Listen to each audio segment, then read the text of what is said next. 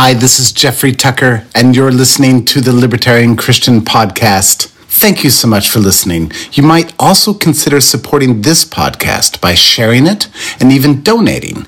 LCI needs your help so it can continue creating great content. Welcome to the show that gets Christians thinking about faith and politics. Get ready to challenge the status quo, expand your imagination, and tackle controversy head on.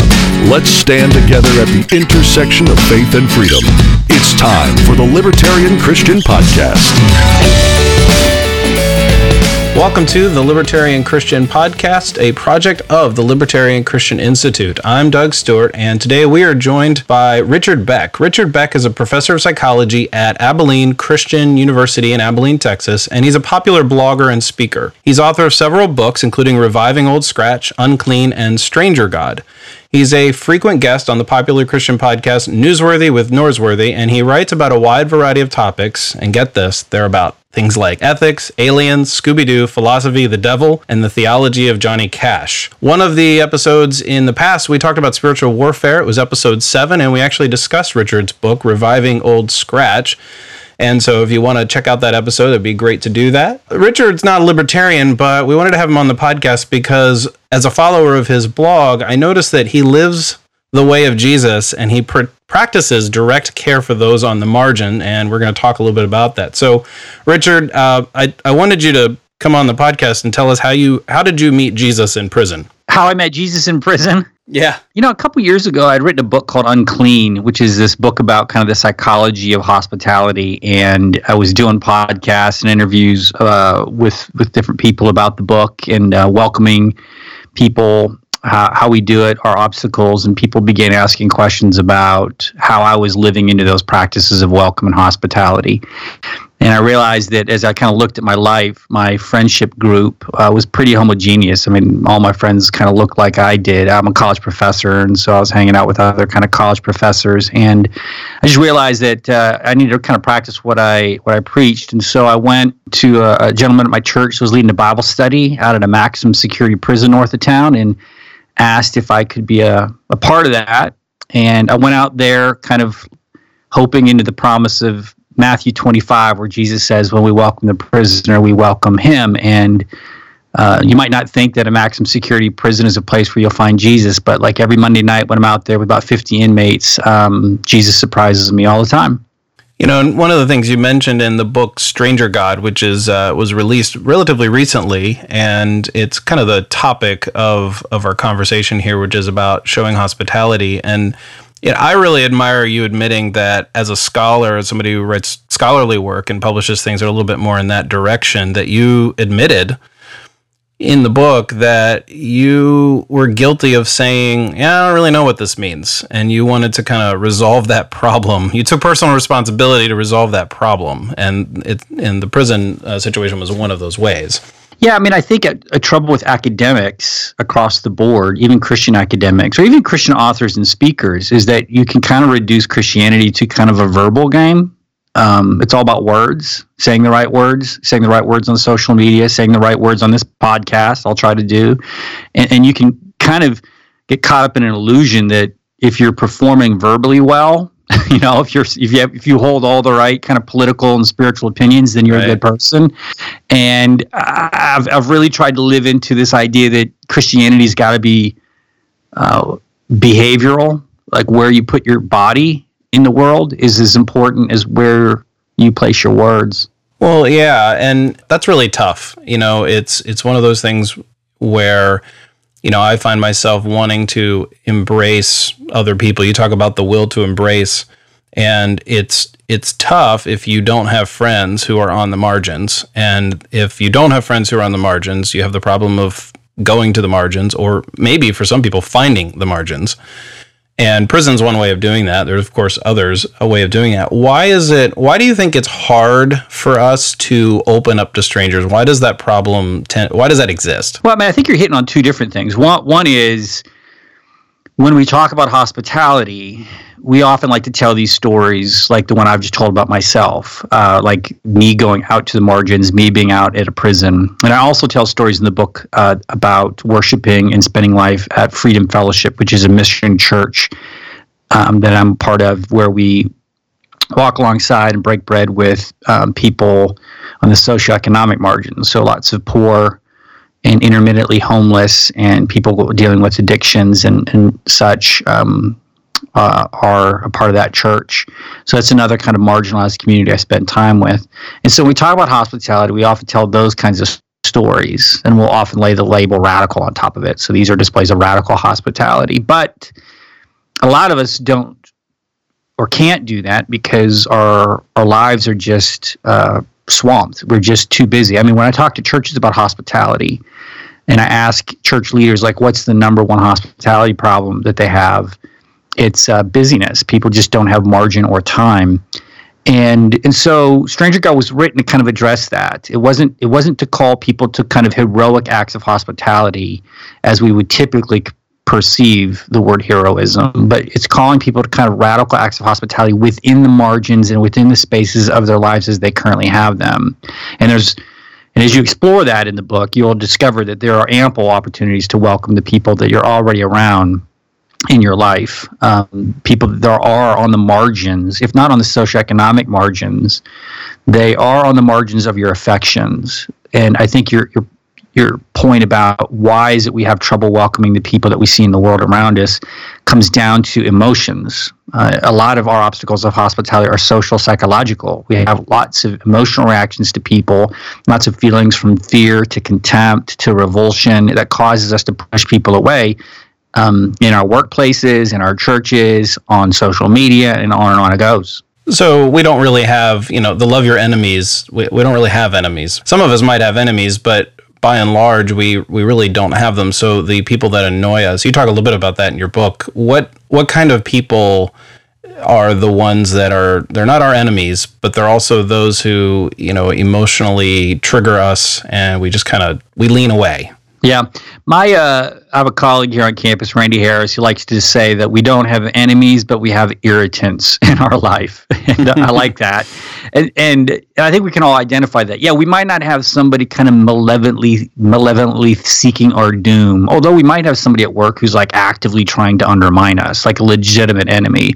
But most of us have people that just kind of get in our way.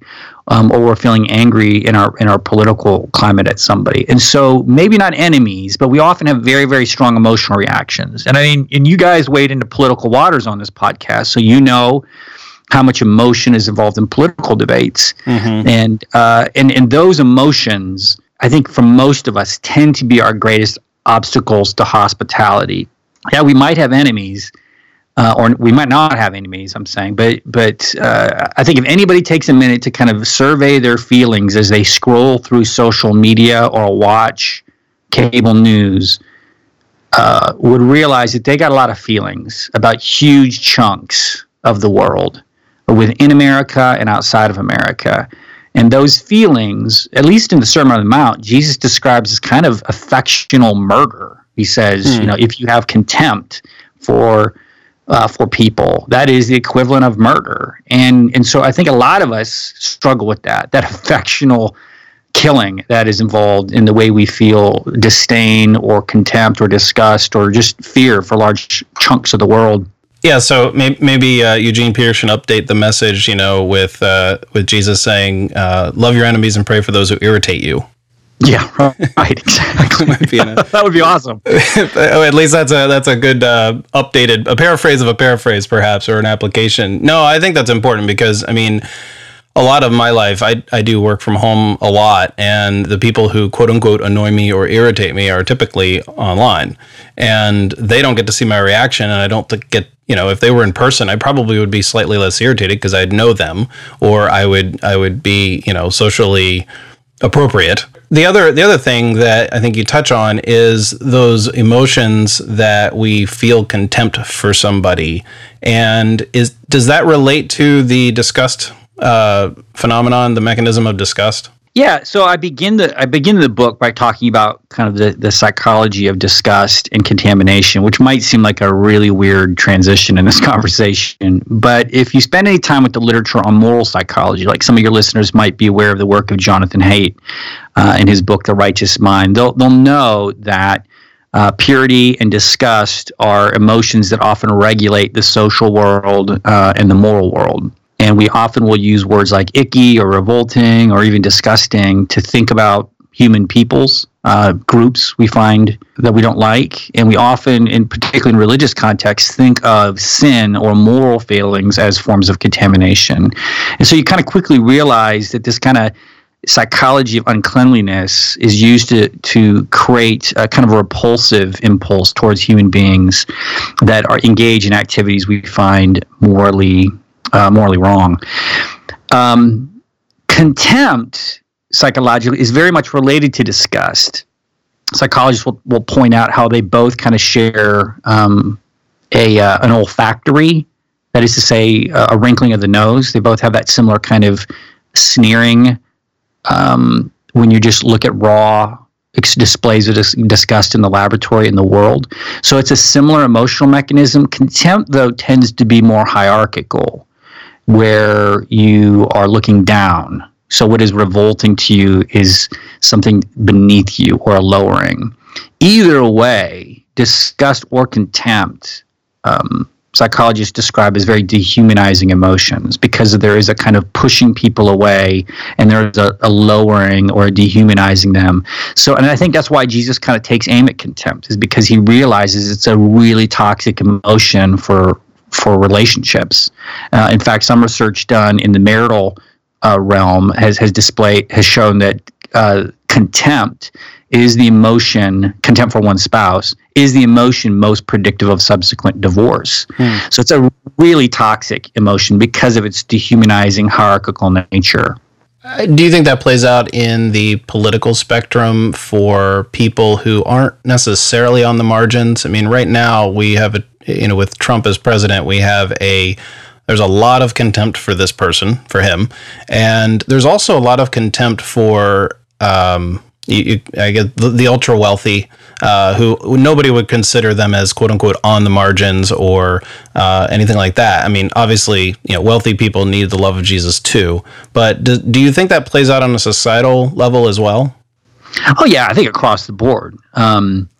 I think contempt is the emotion that dominates our political discourse now, where on the left or the right or however you place yourself, that there is a group of people that we feel contemptuous towards, and so you might have contempt for people kind of taking advantage of the welfare state. So you might see those emotions on the right, but then on the left, you're going to see kind of like you've described this contempt for the uber rich. So that kind of comes back to a phrase that you mentioned earlier, this will to embrace. The way I describe it in the book is that the will to embrace, taken from the theologian Miroslav Volf, is the embracing of a person's humanity prior to any other social or moral sorting or judgment that we might use for a person.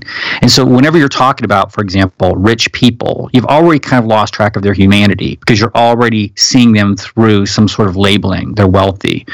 Or if you see somebody on welfare, you're already seeing them as through that filter of being on welfare. Same way if you see anybody through the label of libertarian or liberal or conservative or Trump supporter or Hillary supporter or male or female or gay or straight or Christian or Muslim or American versus Russian. I mean, the minute you sort people through the group filter, the stereotypes and the bias and the contempt is already well in play.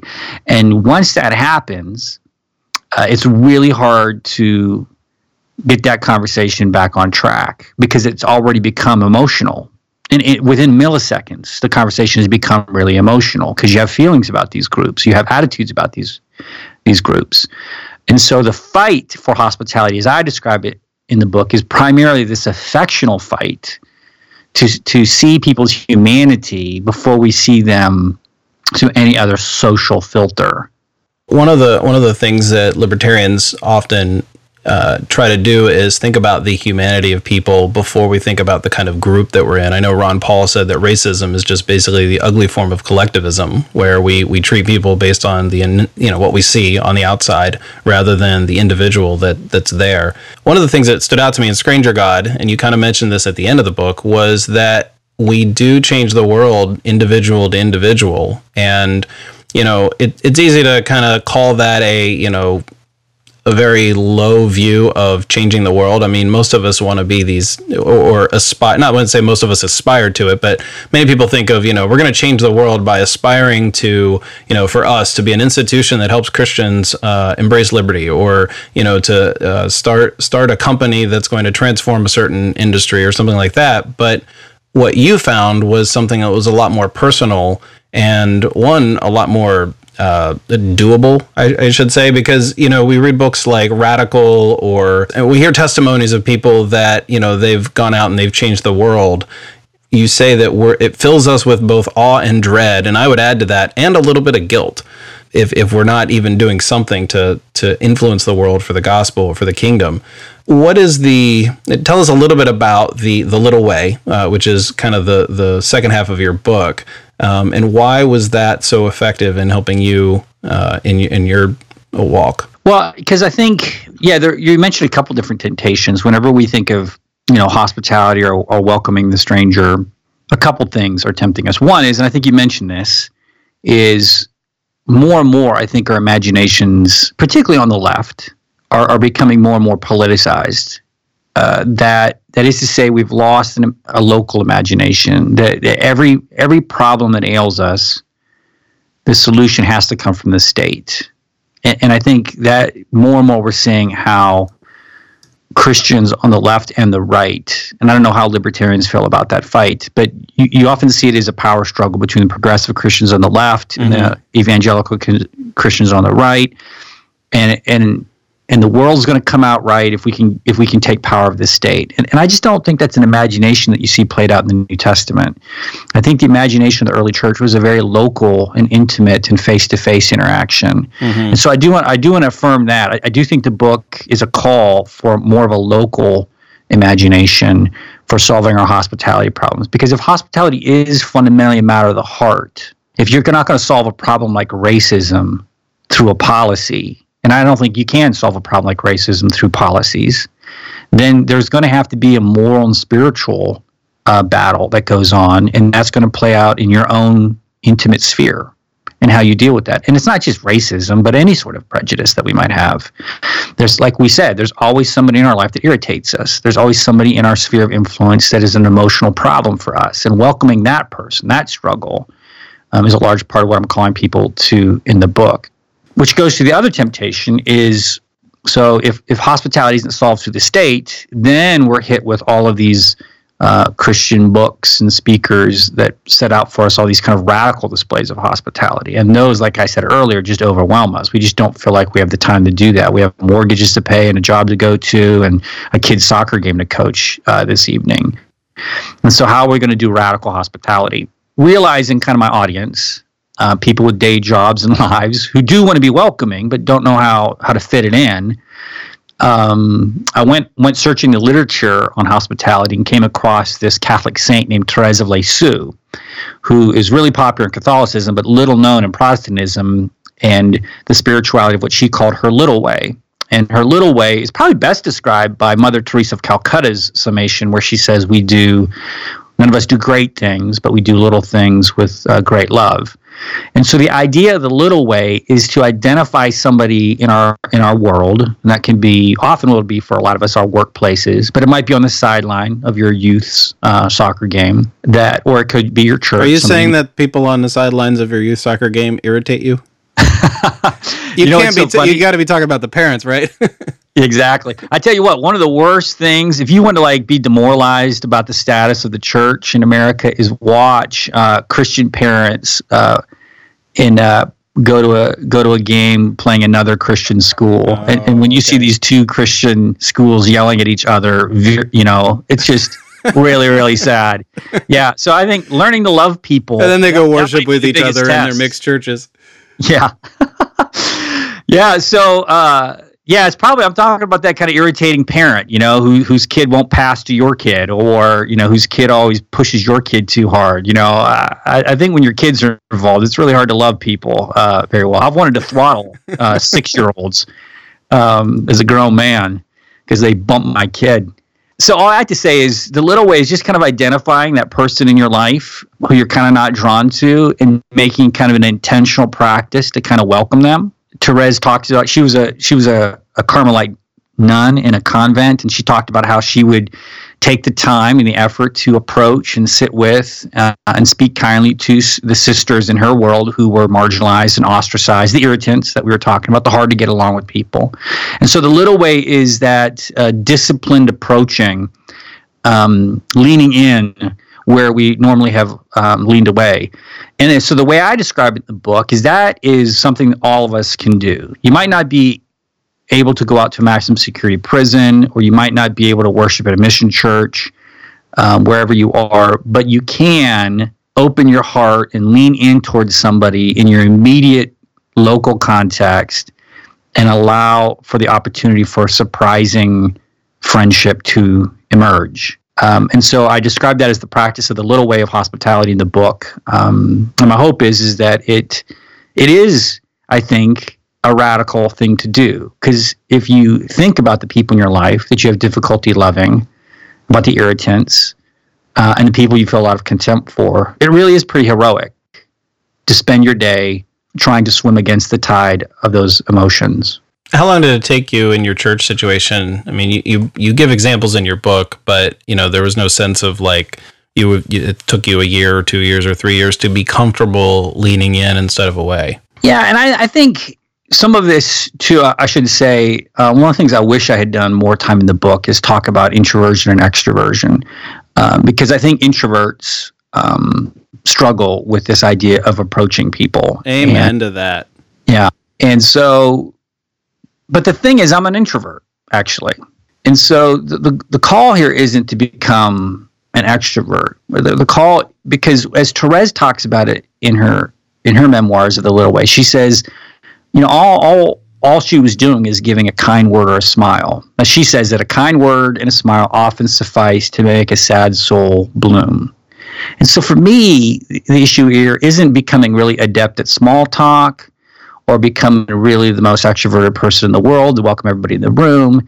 It is rather picking a location where it's hard to love, where you're not drawn, and just being very intentional about going against the grain.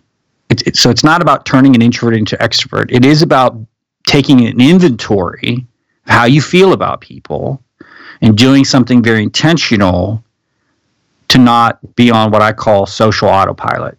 To just move through the world, letting your feelings push you away from some people and draw you towards other people. Because what happens if you do that, if you live your life on social autopilot, it's kind of what happened to me, which is you end up kind of just befriending people who think the way you do and then like the same things you do, and you all kind of look the same because we're just attracted to sameness. So if you aren't intentional in going against the grain, then yeah, I think we're drawn into these cliques. And so, like I like to say, when I talk to churches, churches are often known for being cliquish, but I don't think people wake up in the morning and go to church on Sunday morning with the goal to be cliquish and exclusive and unwelcoming. It just happens naturally because nobody is paying attention. Nobody's being disciplined in getting their eyes up and looking around.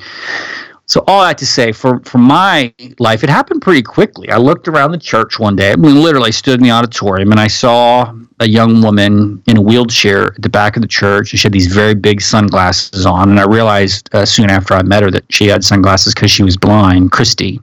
And I said to myself, if left to my own devices, I would probably seek out, one of my friends here, Kyle or Bill, professors at my school, and we complain about work or talk about, a movie or whatever.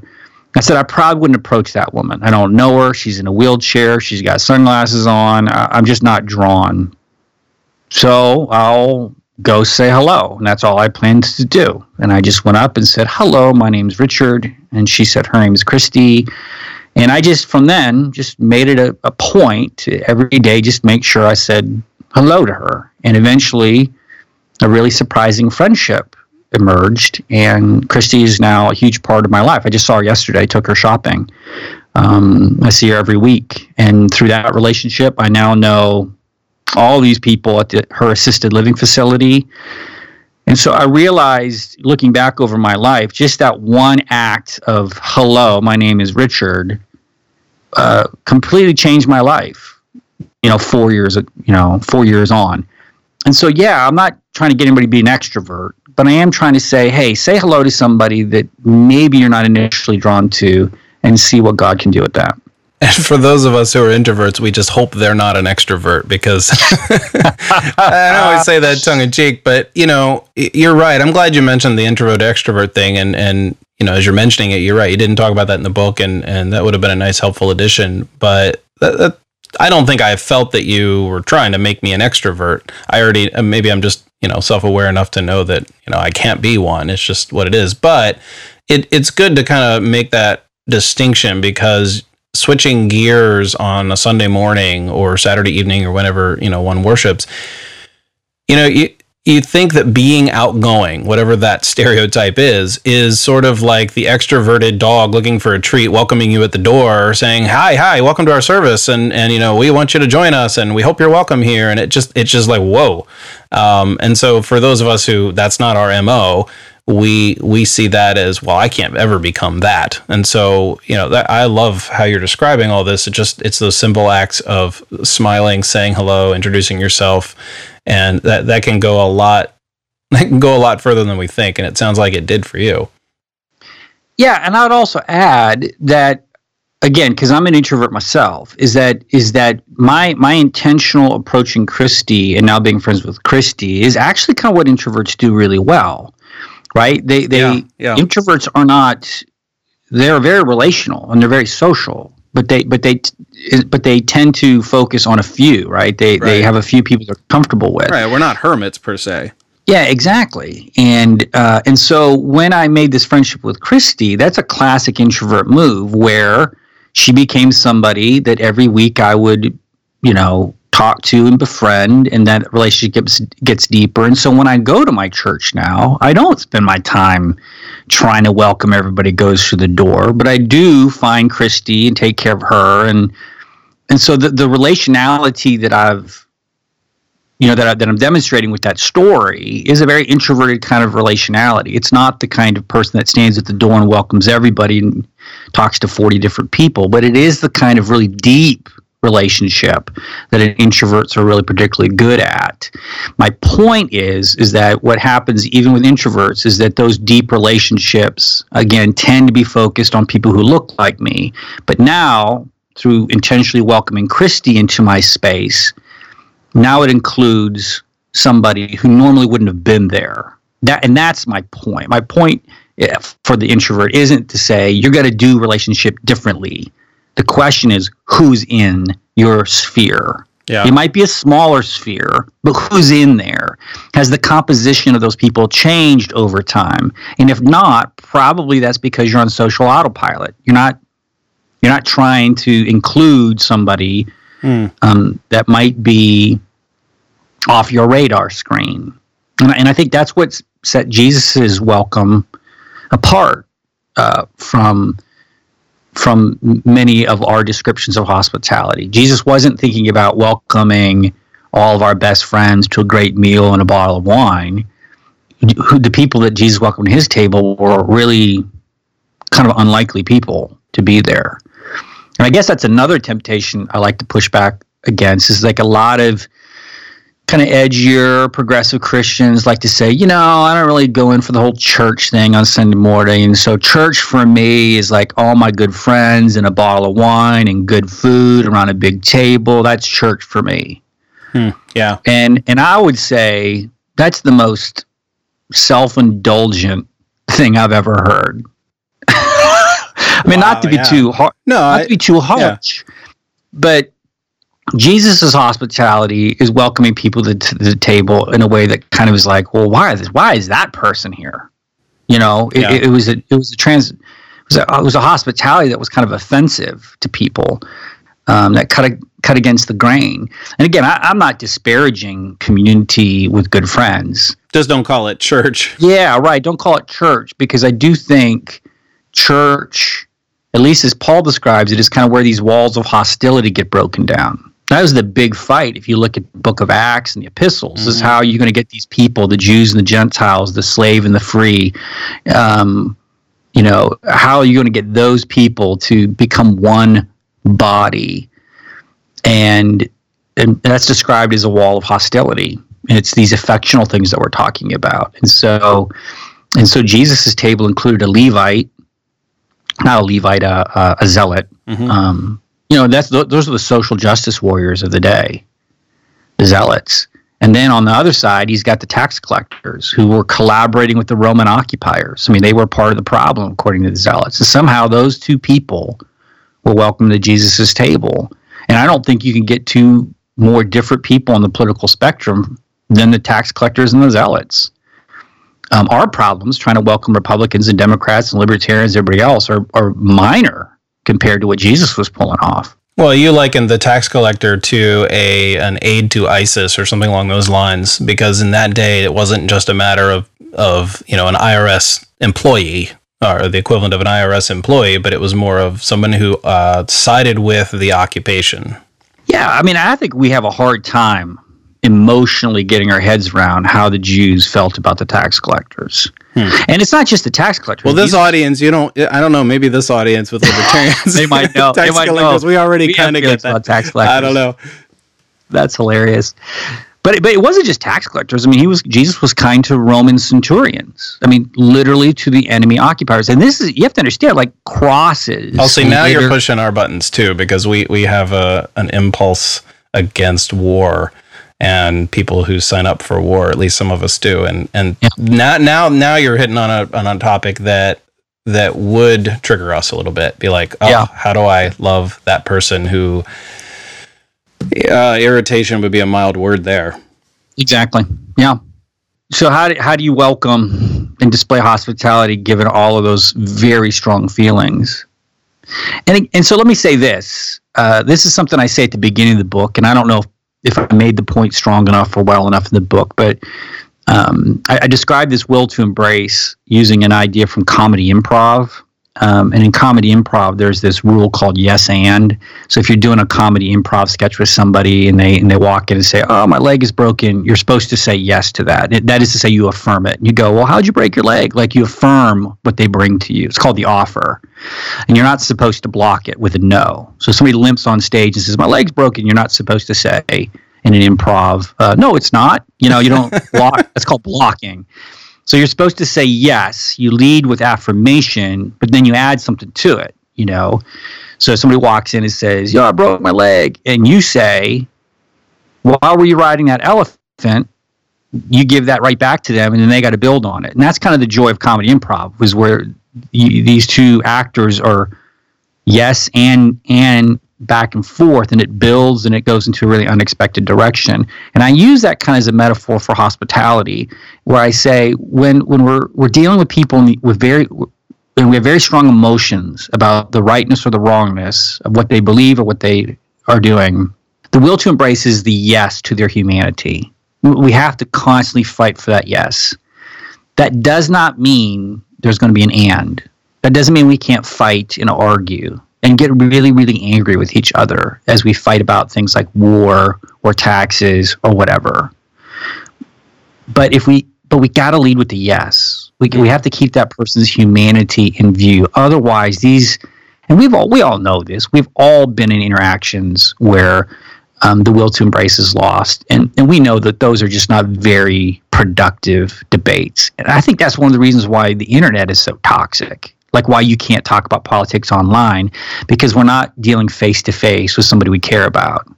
And so all we do is just take shots at each other, and we troll each other, and we're passive aggressive with each other on social media. It's just not a good venue for a real heart to heart conversation about those things.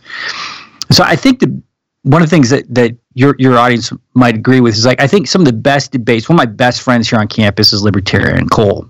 And we fight all the time. about politics. He is always like totally shocked about how I see the world, and I am just appalled by how he sees the world sometimes. I'm like, what? But we will sit there and fight about politics, and we both come away deeply edified. And he has given me great food for thought over the years. But the reason why we can fight well is because we love each other. We care about each other. And that is to say, we have the yes in place. We see each other. We have a friendship. And even though we're political opponents, we can fight. And I think the best political fights that we have are with our friends because we're friends. But whenever we lose that, we lose the friendship or the brotherhood or the sisterhood, and we're just fighting with a political opponent, that's when the dehumanization kicks in. And then we're just dealing with an idiot. How does this work the other way around? And I asked this because I had a coworker at a previous job who, I mean, gosh, this was like 4 years ago. Trump wasn't even on the radar, and I haven't been and never was a Trump supporter anyway. But, you know, that whole scenario wasn't around. And I started debating something political with her at work, and she was new in my department, and she's like, Doug, let me just stop you. I really like you, but let's not talk politics because I don't want to not like you. So she had this, like, obviously it was important to her to maintain a friendship of coworker type friendship, but at the same time she recognized that this could taint that. And why do you think that is possible? Because, I mean, I had a lot of people at that job who did not agree with me on things, and we got along fine. And some of them, not many, but some of them we argued and still got along in the example that you gave. Yeah. Well, I guess, I mean, I don't want to be too pious with what I'm about to say, but was she a Christian? No. Yeah. And I would say, well, then what resources does she have? Spiritually, religiously, morally? What resources does she have to love unconditionally? That even if you have a political opinion that she feels is outrageous. You know, I think today, the 3 to 4 year relationship that we developed over the course of our working together would have made that enough. So that, you know, like if we didn't talk politics at all for 4 years and then all of a sudden we started talking it, I think that would have helped. But that's at that point we were relatively new to each other, so it was more of that. Yeah, that's true. And so consequently, because you don't have that affectional connection, all she has to filter you through is your political views. And if she has very strong political views, then you're the enemy. You know, you're one of these you're one of the deplorables. And I mean that for both the left and the right. Like the left has their deplorables and the right has their deplorables. I mean, everybody, that's the whole emotion of contempt. They're, everybody's deplorable some way or another. And so it's again back to that kind of yes and idea. If she doesn't have that yes there first, that will to embrace first, then all she's got is one of these outrageous people is actually, working next to me. And with that come all of the feelings that we have. But again, I'm not saying that non-Christians can't, be hospitable or love. I'm just saying that one of the beauties of a Christian perspective is that you do have this Jesus in your life calling you to love your enemy. Like he's there kind of haunting the back of your mind so that whenever you're kind of like really getting good at hating somebody, he's bumping into that. And that again provides a resource, a moral, spiritual resource to kind of push back on those feelings and say, I need to transcend that. I need to find something in this person that I can love and embrace and resist this kind of tide of dehumanization that's going on right here in my own heart. Yeah. And so I'm not saying Jesus is the only resource for that. I'm just saying if you don't have that resource, you're going to see the polarization we have in America. Why should you love a Democrat, if you're a libertarian? Or why should a Democrat love a libertarian or a Republican? And the answer is if you don't have any sort of metaphysical view of why you should, then I think Nietzsche has it right. Then life just becomes a will to power. It becomes winning the next election because that's all there is. That's all there is winning. And a huge group of people that are in your way. Yeah. Well, if we have, okay, so we have the humanity first, if we've found that, and, we did an episode the week of Thanksgiving with a guy who I find very good at having these kind of conversations and without letting, debatable conversations escalate. So we talked about how to have a good Thanksgiving meal with family in a political environment where everybody is highly opinionated and, the word deplorables is not necessarily on our tongue, but it's in the back of our mind. So when, you have Thanksgiving meal with dad or grandpa, who is an ardent pick the opponent supporter, why isn't the humanity that we see in dear old grandpa, why do we get triggered? Like, what is it that's going on that triggers us to now make grandpa the enemy, even though grandpa's been our dear old grandpa for all of our lives kind of experience? Yeah, I mean, there's a lot of, well, that's a really deep question.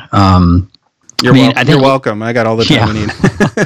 Well, I mean, and it's hard because you and I are just trapped by our own, generation. So it's hard to say whether or not the degree of polarization and alienation we're feeling in our political discourse is somehow getting worse. That's kind of the narrative we like to hear. It's always getting worse. But, if you look back during the Vietnam era with the protests going on back then, things seemed really even worse back then. Yeah.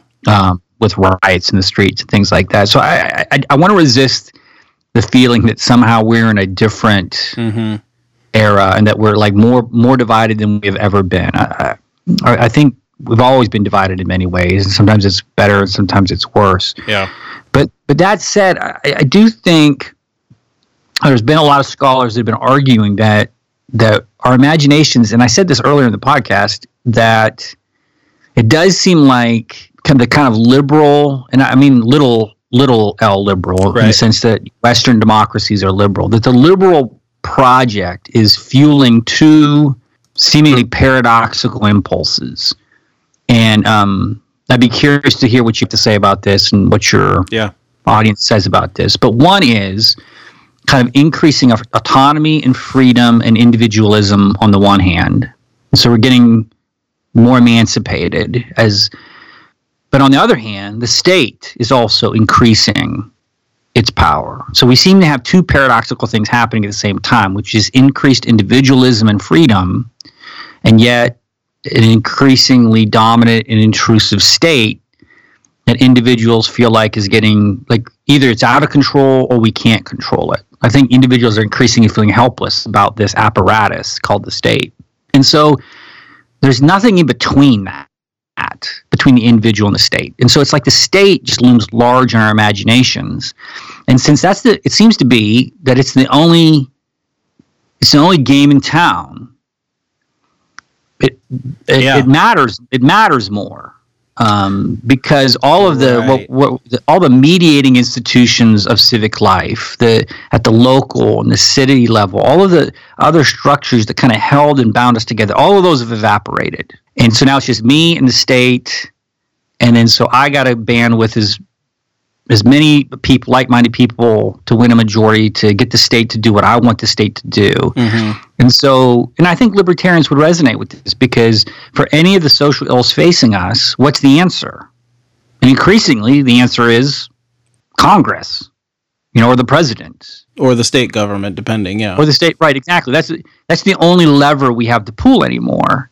And because that's the only lever we have to pull anymore, I think the stakes have been raised politically in a way that's fracturing us. Yeah.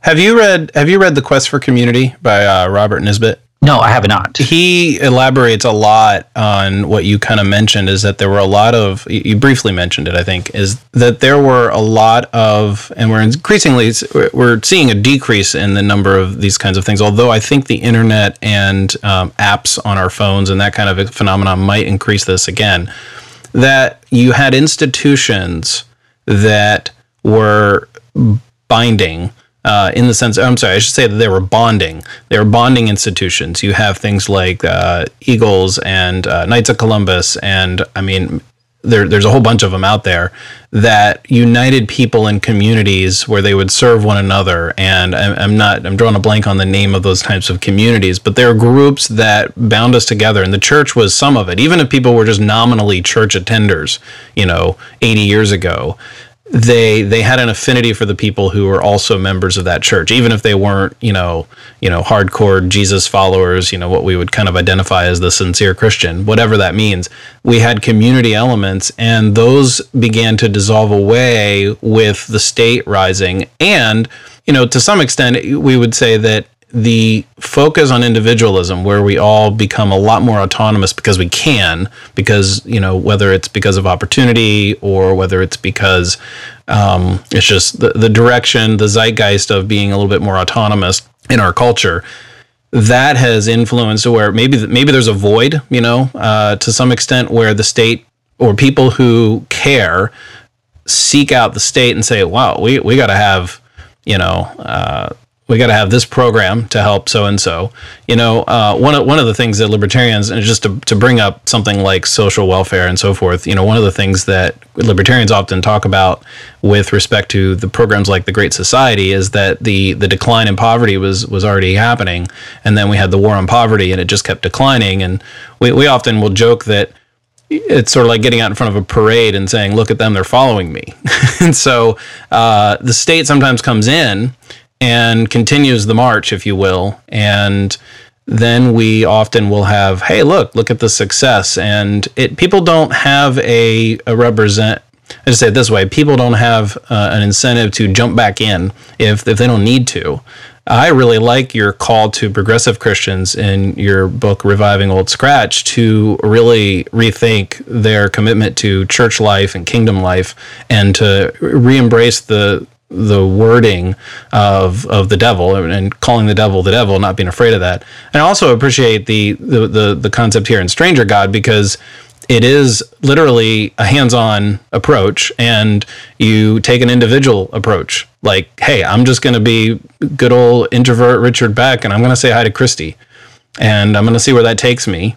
And I'm going to say hi or say yes to all these other situations. So I don't know if that's much of an answer. That's just off the cuff. I'm sure in about 2 days I'll have this great email to you or something and be like, hey, here's the answer to your question. But those are just some thoughts off the top of my head to that phenomenon. But you are right. There is an impulse to look to the state to solve problems, and there's a number of reasons why, I'm sure, and I don't even know what all of them are.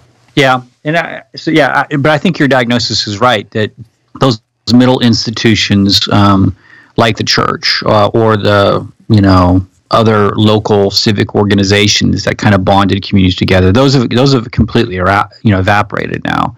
We're more atomized, and so lacking any sort of local infrastructure to solve our problems. We look to the federal government to pass a law, but a lot of our problems, I think, as we've mentioned, can't be solved with policies. Like I think about the police shootings and the rise of the Black Lives Matter movement, and or even Occupy Wall Street. So kind of two recent protest movements. And what's interesting about both of those movements is that has struck people is the lack of policy recommendations. People get frustrated. Like, well, what do you want to see? Like, what do you want to see changed? And both don't tend to have very concrete policies. Like, the only thing I heard debated, in the rise of the police shootings was mandatory cameras. Having police have mandatory cameras, which is great, but that doesn't solve the racial aspect of that, right? A camera on somebody doesn't change systemic racism. So where's that going to be dealt with? Congress can't pass a law that's going to eradicate those biases and the tensions that exist between urban Black populations and the police that ride into those situations. There could be, just to give an example there or add something to it for you, is Congress or the state legislatures could eliminate the laws or legalize the ability for citizens to record.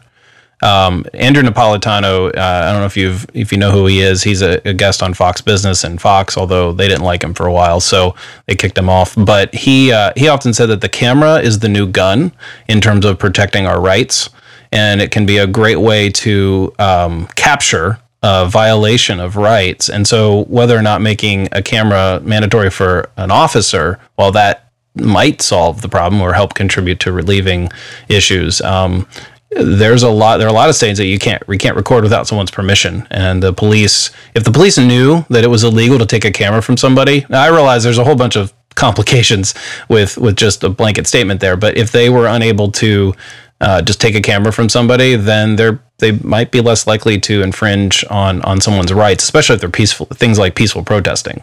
Oh yeah, and I think that's where a pragmatic approach to policy debates is interesting, where we can debate a wide variety of ways to solve a problem from a policy. So it's like, that might be one lever to pull to create a better outcome than putting cameras on police, or do both, or whatever. My point is that even if you do that, even if you just get the most optimal policy, you still haven't solved the spiritual rot of racism. That's the point I'm driving at. Yeah. You might create a situation where the policy is at its optimal, but if the human heart is still corrupt, there's no policy that's going to penetrate into that. And so if that matters to you, and it doesn't matter to everybody, but as a Christian, the state of your heart and the heart of your church should matter to you, then what are you going to do to change it?